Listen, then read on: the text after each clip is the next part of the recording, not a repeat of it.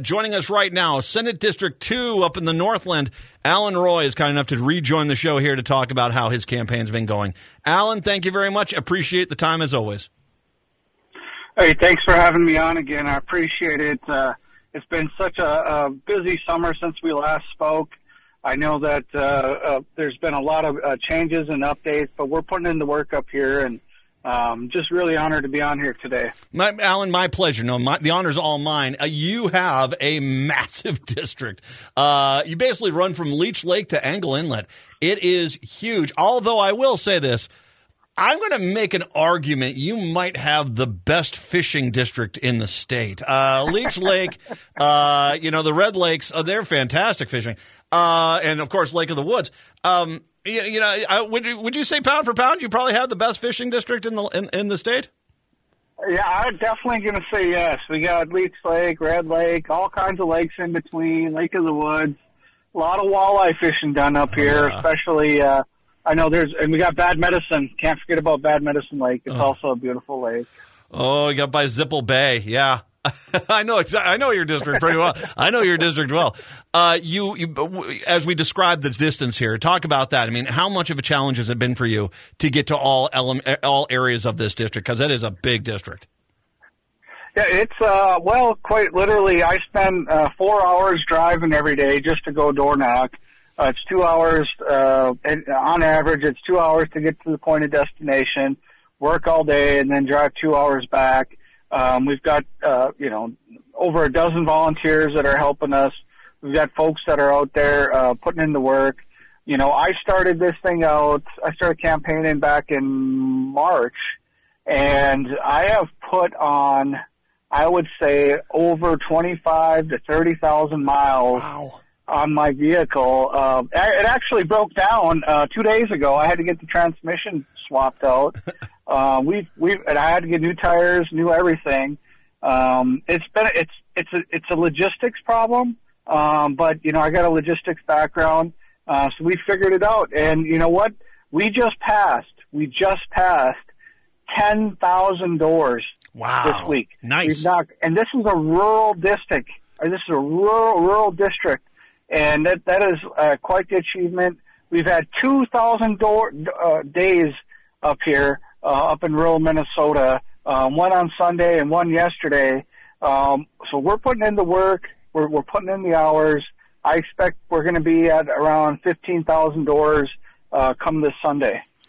People might say, it's like, Matt, as you're in the metro area, said Minnesota 2, is this a viable district? This is definitely DFL territory. Not only the city of Bemidji, which has generally been, trending to the DFL side, but of course, we should mention the Native American population up there with the Leech Lake Reservation, as well as the White Earth Reservation and the Red Lake Reservation. I'm glad they have basically given the Native American voice a very solid base here to really be an important decision maker in those districts.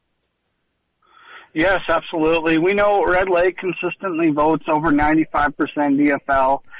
The other two bands, I know they're majority Democrat districts. We feel very confident that we're going to be very competitive on Tuesday. I think we're going to pull this thing off. Nice. I've been getting calls from folks that have some information out there saying that we're going to be the true dark horse of this election cycle. And we're gonna pull off a stunner. I'm glad to see it. And this is one of the things with redistricting. Sometimes these districts, I mean, this was a district that was probably, a lean R, but now it definitely is in the DFL, potential here. And I love to see you there because I think that's exactly it. Is the Republicans like to think that once you get out of the Twin Cities metro area in Duluth, that basically there is no other places where there are Democrats. And the reality is your district has a lot of them in there.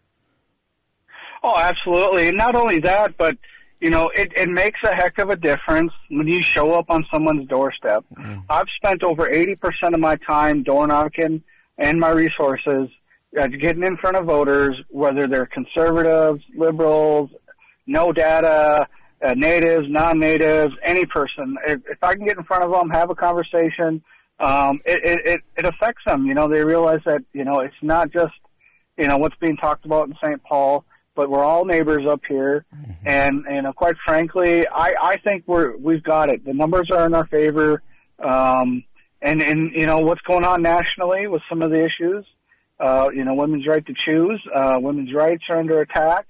There's a lot of concern out here, even among Republicans. And I think all that's going to add up on Election Day, and we're going to have a very good result.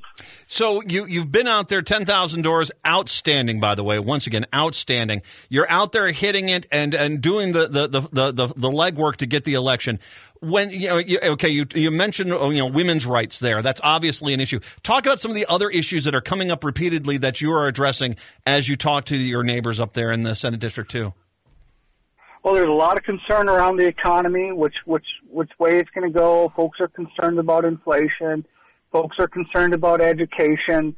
We've got a lot of farmers up here, and I think I always talk about this every time I get on, but a lot of our farmers are concerned with what's going on with ag in Minnesota, and we're sitting on that surplus, and that's being brought up. We're heading into a legislative cycle. There's going to be some decisions that are going to be made related to that surplus. And we want to make sure that we have the right folks at the table making the right decisions, and that's what voters want to hear. Now, here's another thing. So my opponent and I, we have not attacked each other, not once. We've ran very, very clean, very good campaigns. We've had our debate. It was very cordial, very senatorial, as it should be. And the voters up here, they like that. That's what I'm being told. That's what they want to see out of their leaders in northern Minnesota. They don't want to see us go after each other. They want to see us come up with solutions. And that's been my commitment from day one, is finding solutions, not bicker and fight, but do my best to find solutions where we can move Minnesota forward. Can I just say I'm glad that that's going on, that there's actually a discussion about the issues, because for goodness sakes, I've had to talk to a few, the DFLers that are not in districts like that, and, having to being called the vampire Stalin, it's stuff like that. It's a little bit irrational, and it doesn't do any good outside of, once again, as I've always said, that the crazier the allegations, generally the worse the candidate is, and they have to basically try to scare people into voting for him.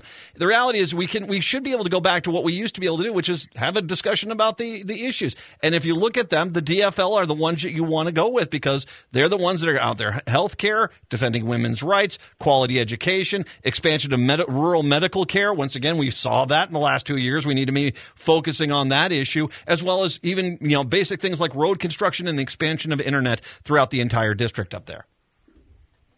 Yeah, those are all top of mind issues that are being discussed out here, Matt. I can tell you, a lot of folks are just tired of the fighting.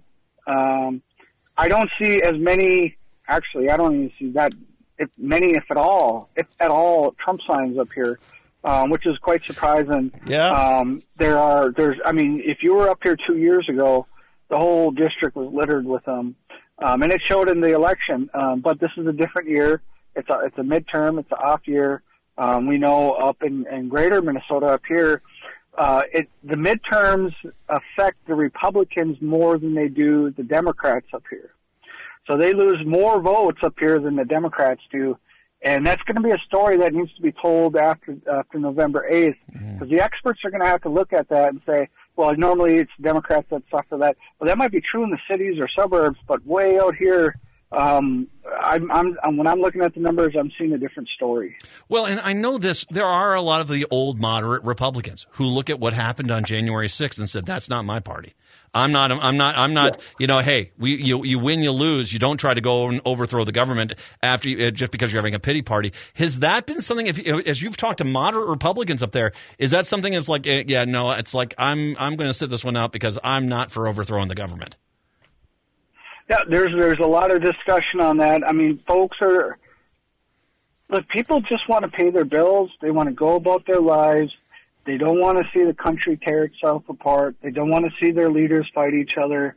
They want to move this country in a positive direction. And that's basically what I'm hearing from whether they're moderate Republicans or moderate Democrats. They want to get things moving forward in the right direction. And all this fighting, it just doesn't help anyone. It doesn't. And the extremism, I mean, it just scares people. I mean, we got folks that are trying to feed their families, pay their bills, and go on with their lives. And, it's just all these issues. I think at the end of the day, it's going to show in the election here in the state of Minnesota. I think we're going to have a good result for the DFL across the whole state, quite frankly. But up here in Senate District 2, I think you're going to see a lot of folks. You're going to see a shift. I mean, because of the redistricting, certainly, but also because of some of the change in attitude of, they don't want to see us fight. They just want to see positive movement. Don't scare me. Tell me what you're going to do for me. And it should be noted, I lived in Bemidji for a year. And Bemidji here's the one thing I think that sets this district apart from a lot of other districts, is that a lot of other districts, there's a nearby, kind of a major metro area that kind of is the hub, and a lot of things are directed towards that. You go out to your west to the Moorhead area, the East Grand Forks over that direction. You go out to the east, Duluth picks up a lot, some of the Iron Range cities. But Bemidji is in that whole region is really kind of away from everything else. So you need to have someone like Alan Roy there, because you need to have a comprehensive plan. It can't just be piggybacking on the nearest metro. You need to have someone there that understands this district is really its own thing and has to have the leadership from within. Yeah, absolutely. You hit the nail on the head right there. I spent, I would say, 70% of my time and resources in the rural areas. And in Bemidji, certainly in and around Bemidji, on the reservations, in between the reservations, talking to people that have never, and here's the thing, a lot of these people are telling me they've never had their door knocked on. And I'm not just talking about 4 years. I'm talking about ever. And so we've got a ground game that has been organized. We're pushing it. We're meeting voters, and they're telling us we have never had somebody come knock on our door. We're going to vote for you. We're going to give you a shot. We want some change. We need some new blood, and we'll see where it goes. And for the most part, I think it's going to pay off. I really do. I mean, if you meet somebody at the doorstep, it means a lot to them. And the thing is, I've been hitting a lot of these doors. I've gone through so many of them now that I'm hitting them twice now. And this weekend, some of those twice doors are going to be third-time doors. So we're going to really reinforce it. We're really pushing the GOTV, and there's going to be a huge push on Election Day. So if there are folks that are listening out there, if you want to volunteer, you want to help, check out my website. Send me an email at info@alan-roy.com or give me a call. Just check out my website, send me an email. We will connect you with our coordinated person. If you can't knock on doors, if you want to make phone calls, our coordinated person can set you up with making calls for us up here. Every little bit helps. And Alan, if I could step in here, because once again, first of all, I want to say AlanRoyForSenate.com. AlanRoyForSenate.com, correct? Yep, that's correct. Now, here's the deal. Last weekend, I had some friends that went out door knocking in a very safe DFL district, and I said, okay, it's great. Rah, rah, go team, go. That being said, it's crunch time, and we cannot have people in districts which are already 40-point DFL wins. You need to get out of those districts. And if you really want to get the Senate back in the hands of the DFL, if you want the House to stay within the DFL's control, and if you want all four of the DFL leaders who are currently serving this state to stay in those positions, well, then you need to get into these toss-up districts and get out there and freaking fight. That is the important thing. And so I want you, if you can, get up to Senate District 2 with Leech Lake, Bemidji, all the way up to Lake of the Woods. Get up there this weekend. Help out Alan Roy. Door knock. But if you can't get up there, listen, you can phone bank, and you can do that from the comfort of your own home, but you're helping out in that district. If you want a blue wave to happen, you have got to get off your caboose and do something about it, and this is the last weekend to do it. So, AlanRoyForSenate.com, I imagine there's a Get Involved button. Is that the button they should hit? Yeah, hit the Get Involved button, or just email info@alan-roy.com, and we will get you set up. All right. That's the deal. And that's what are you doing to make the blue wave happen? Senate District 2 in Minnesota is now a DFL potential hold, and you can get up there and make that happen. Alan Roy would be a fantastic addition to the Senate, as well as also the other 2 House reps up there as well. It's a ground game issue, and it comes down to, do you want to win? And if that answer is yes, you need to get out there and help out Alan Roy this weekend. Alan, I know you guys are really busy. I know you're doing a lot of door knocking. I really appreciate the time today. All my best this weekend, all my best on Tuesday, and I look forward to seeing you in St. Paul coming up next year. Thank you, Matt. You have a great day. Thank you. Alan Roy, Senate District 2. Seriously, what are we doing? Don't get me wrong. Love the DFL, help out in these districts, fine. But this is crunch time.